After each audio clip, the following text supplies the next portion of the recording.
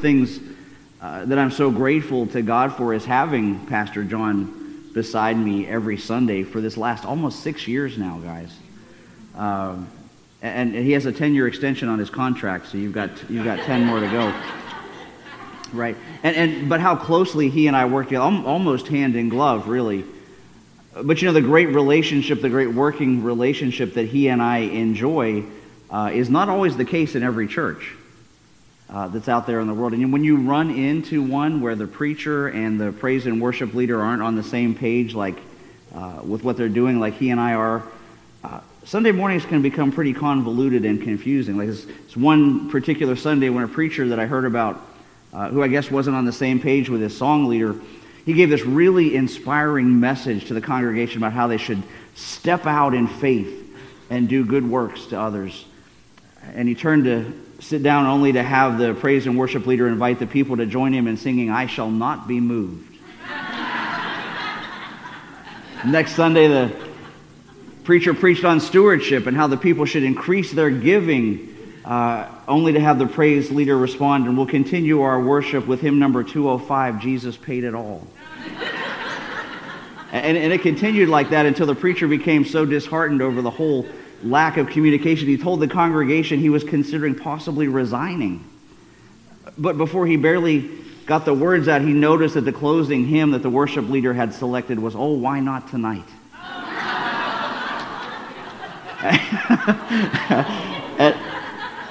And it gets worse. And when the preacher finally announced his imminent departure the next week, he closed his message by saying, "Don't worry about me. Jesus led me here. Jesus has taken me away." He walked off the stage and the worship leader said, "And now the choir will sing, 'What a Friend We Have in Jesus.'"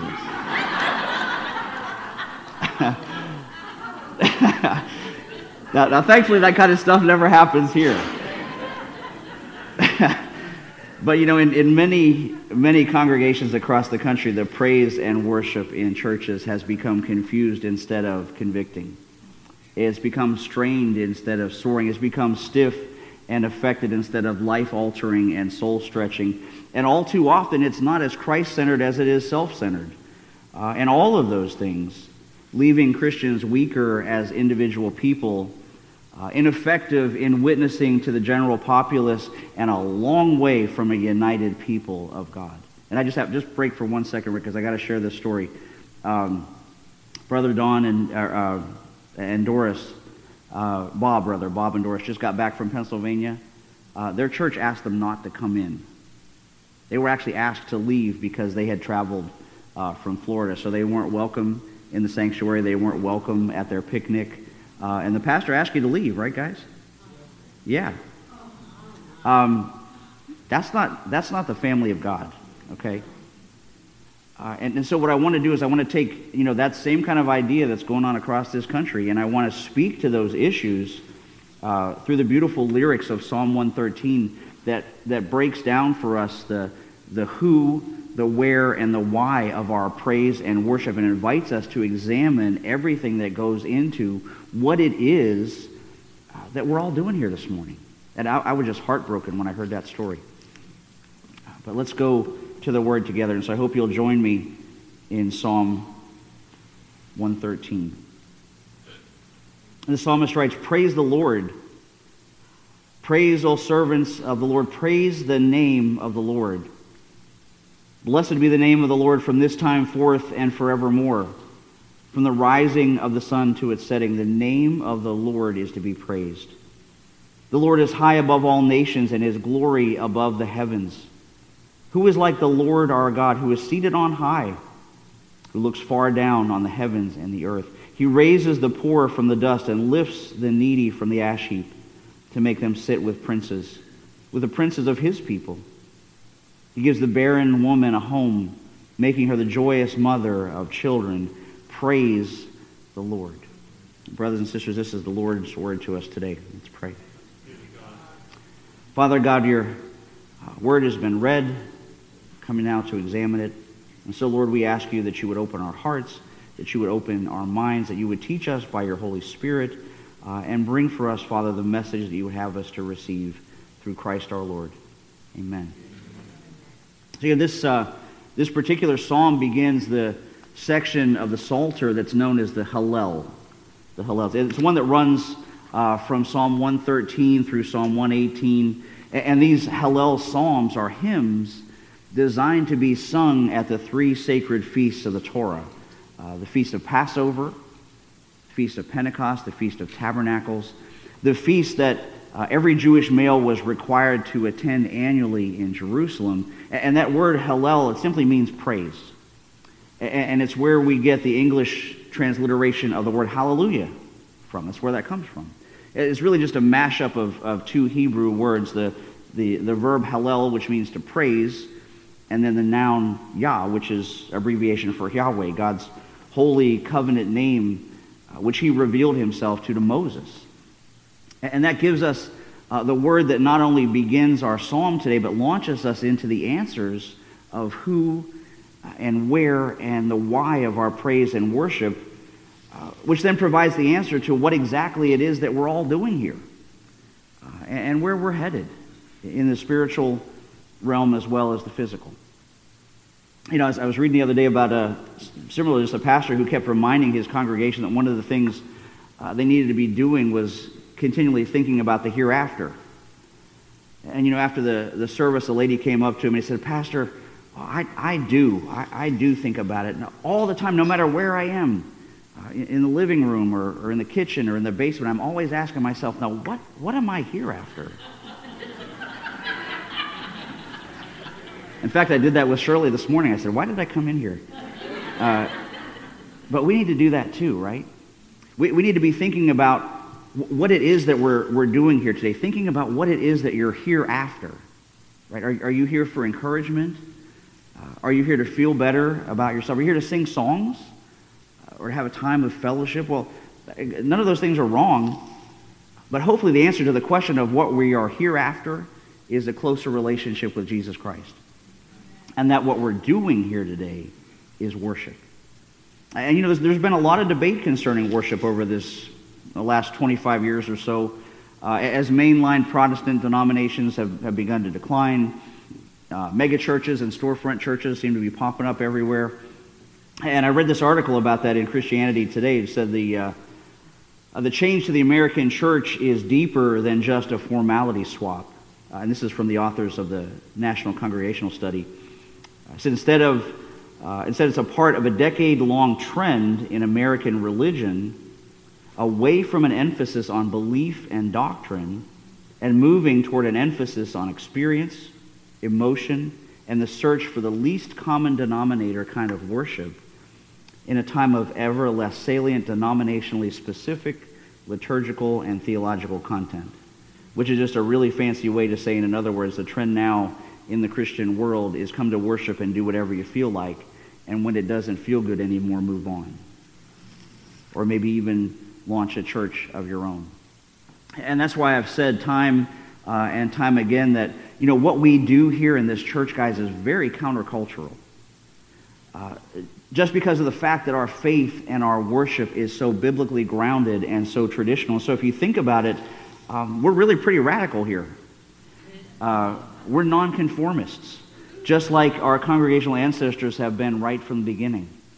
And if you remember your church history, you know, after the end of the English Civil War in the 1600s and the restoration of King Charles II, the institutional church and the state passed what it called the Act of Conformity. It was imposed upon every church in the realm, compulsory form of worship practice mandated to be the state religion of Great Britain. But, you know, rather than comply with the terms of that law, some 2,000 of our spiritual ancestors gave up their churches and their living and became what the English called nonconformists, which turned out to be one of the most decisive events in the history of Protestantism, second only to Luther's 95 Theses, because the birth of nonconformity in worship was the beginning of the Pilgrims' move first to Leiden in Holland and then across the ocean to New England, and ultimately the founding of Congregationalism here in America, which really sadly now finds itself under intense persecution yet again, but of a more insidious type, because this time it's coming from within. It's coming from those woke pastors and the evangelifish that fill their congregations. And it's a similar push, really, to impose a kind of uniformity upon churches, except this time it's not a formal writ or a decree imposed on us. Rather, it's this hateful hegemony of cancel culture and value shaming from so-called tolerant, self-professed believers seeking to make popular values and really a relaxed, no-commitment atmosphere the basis of the congregational movement. A movement that elevates marketing and seat filling and hashtag slogan tweeting above true Christian worship. And it may very well be, I'm afraid, that at least for the congregational name, at least for the name, it's almost too late. Because, brothers and sisters, of the 100 or so congregational churches that I've found listed in Florida, only 2, ours and one other, has not bowed the knee to the LGBT movement. Wow. Only 2. And why is that? Well, our psalm tells us today, because we confess, blessed be the name of the Lord from this time forth and forevermore, and from the rising of the sun to its setting. The name of the Lord is to be praised. Not our name, not our movement, not our cause of the month, but the Lord's name is to be praised. That's the who. And church, that doesn't change with the times. It's from this time forth and forevermore. And any way you measure that phrase, it means the whole earth. Every nation, every tribe, every age, every culture, every level of creation, the whole earth is to praise the Lord. But even more personal than that, it's to be the central movement of our daily lives from sunup to sundown.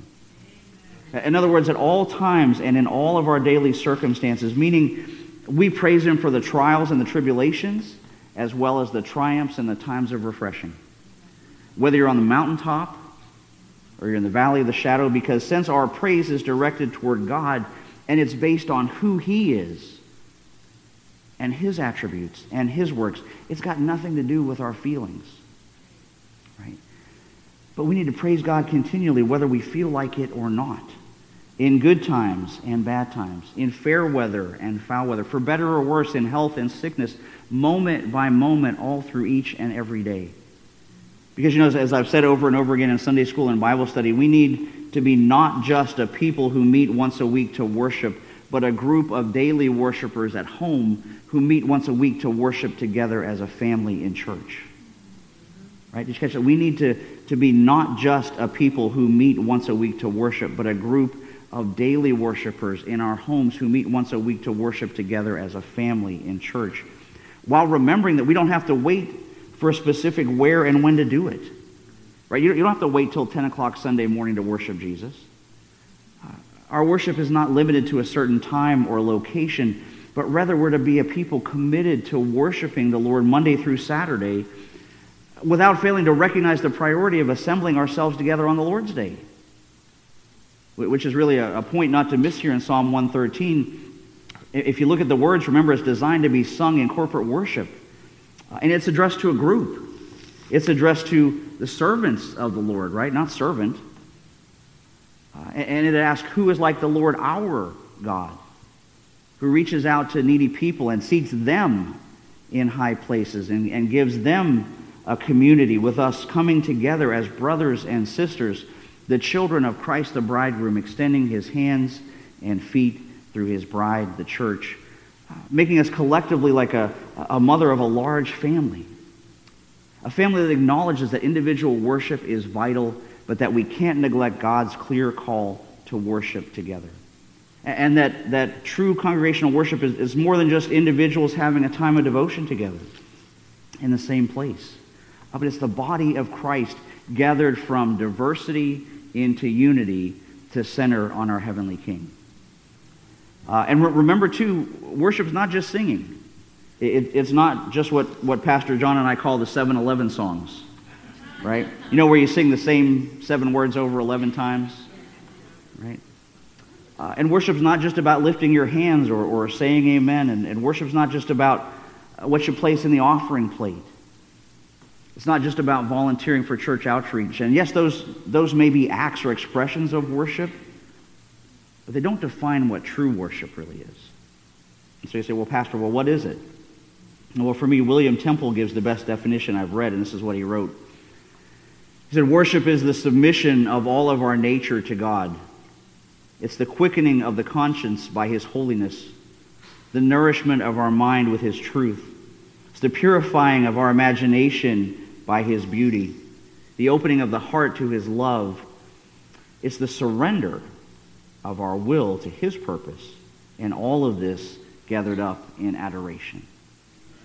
Right. See, true worship, in other words, is defined by the emphasis we place on who God is in our lives and on where God is in our list of priorities, allowing the individual to become a covenant people worshiping together in one accord, individually and collectively in the presence of Jesus Christ, becoming the gathered church that's equipped to then be safely and strategically scattered back out through the world when we go back to our homes and to our neighbors with the message of what Christ has done in and for us. That He's forgiven all of our sins, that He's rescued us from hell, that He's adopted us and we are now children of God, that He's given us a personal relationship with Him and made us joint heirs with Jesus and given us the promise of eternal life along with every other spiritual blessing in Christ. Right? Paul tells us that in Ephesians.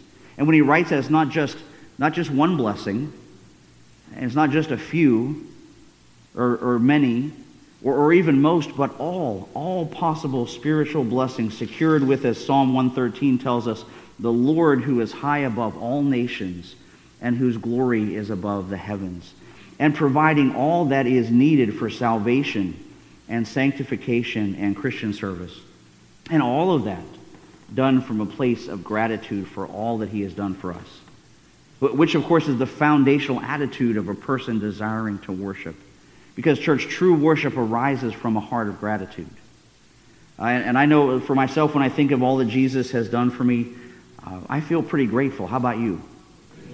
For just the mountains of undeserved favor He has given me and my family. But more than all of that, for the incredible sacrifice that He made on my behalf. You know, Charles Spurgeon, the famous 19th century English preacher, said, "Praise is the rent which God requires for the use of His mercies." Right? Praise is the rent which God requires for the use of His mercies. He's saying praise ought to have a prominent place in our lives. Unbelievers who continually praise the Lord pay their rent, and those who don't are robbing God. And it's not only something due to God, but it's also something that's beneficial to our souls, most especially through the proclamation of the gospel. And that message, that good news, ought to permeate every piece of our worship service, because genuine worship depends, and we talked about this in Sunday school, on the spiritual miracle of the new birth inside of us, on being born again, and that only happens through the Word, because as Romans 10:17 tells us, faith comes from hearing, and hearing through the Word of Christ. And church, God's Word is always relevant no matter when or where you live or what you are specifically going through in your life. Because without the exposition of the living Word, what in the world are we here after? Right? Reformed pastor and teacher Chad Bird says, "We are of no use to this world if all we do is ape the rhetoric and antics and actions of the world." So the church is a unique community with a unique message heard nowhere else. It's heard nowhere else. There's no place else, but the Bible will tell you that we are all called to repentance, no matter your skin color or your sex or your political affiliation or any other factor. For the Bible says, "For all have sinned and fall short of the glory of God." And church, on that truth, the Bible takes no prisoners. It makes no exceptions. If you are a human, you are part of the problem to which you yourself can offer no solution. But here we get the privilege together to proclaim what that solution is as the apex of our time together each week, to tell about Jesus, who's God in the flesh. He's the solution because in His perfect humanity and His undiminished deity, our imperfections are perfectly purified and made fit to appear before the majesty of the throne in heaven. Because when we come together to worship Him who is the why of our existence, we do well to remember that we are His audience, right? And not the other way around. So we're the ones on display, not only in the physical realm, but in the spiritual. And guys, whether you know it or not, you are in the midst of a spiritual battle. Pastor Bird continues, he said, we're in the midst of a spiritual battle in 2020. Unseen forces and malicious angelic powers are manipulating sinners of all kinds to do their bidding. We delude ourselves, he said, if we suppose that what plays out in our streets or on our social media feeds is a mere human conflict. It is not. Revelation reveals, not to mention the entirety of the Old Testament, that human history is the battlefield of the sacred and sinister powers in this world, and there's no DMZ.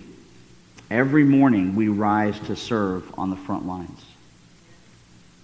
And you can only hope to do that. You can only hope to survive this conflict and avoid becoming a spiritual casualty if you have a vital connection with Christ in prayer and in praise and in worship that's taken up by the Holy Spirit and offered to God the Father. And Bird continues his quote. He says, we're not to be the church of Chicken Little, but to be the church of Jesus Christ. And more than ever, against the cacophony of craziness, he says, it is the time for the church to focus on the voice of Jesus and to do the same things he's been telling the church to do from the beginning. To go and make disciples. To baptize like we're going to do next week. And to know that he is with us as a mighty warrior strong to save. And church, if we begin to not just babble about churchy sounding things and empty business and live like we really believe that, then our worship services here could help change not just this city, but the whole culture around us. And not just with ecstatic emotionalism or flashing lights or spinning globes, fog machines, or fancy coffee bar in the lobby, but with a people on fire for Jesus Christ. I love how Charles Wesley puts it. He said, let the church catch on fire with enthusiasm, and people will come for miles to watch you burn. Because in the final analysis, it's not how big the physical church is, but how big the Lord of the church is in his people. And so, guys, how big is the church in you? How big is Christ's worship in you? And who are you really offering it to? How big is the praise that you bring, and how often are you bringing it? How big is the need that you came here after today? And do you know the only one who can fill it? Because if you do, together with the saints of every time and place, we can say with peace in our minds, with courage in our hearts, and with worship on our lips, the sweet lyrics of Psalm 113, blessed be the name of the Lord from this time forth and forevermore. From the rising of the sun to its setting, the name of the Lord is to be praised. Hallelujah. Praise the Lord. Will you pray with me? Now, Lord, we do praise you. We praise and thank you for the gift and the mercy that you have brought us in Jesus Christ, your word made flesh. We thank you, Lord, that though we don't deserve it and we can't earn it, that you give us this undeserved favor. And so be with us, Lord, as we go back out into the world. Take this message with us to whomever we meet, and let your kingdom expand. And Father, if there's even one here this morning or under the sound of my voice that doesn't know you as their Lord and Savior, I ask that you would just surprise them by the reality of your presence, that you would grab a hold of their heart, you would take out that heart of stone and replace it with a heart bent toward you. And so, Father, we thank you for all that you have done for us in this service and all that you're going to do for us this week. In Jesus' name, amen.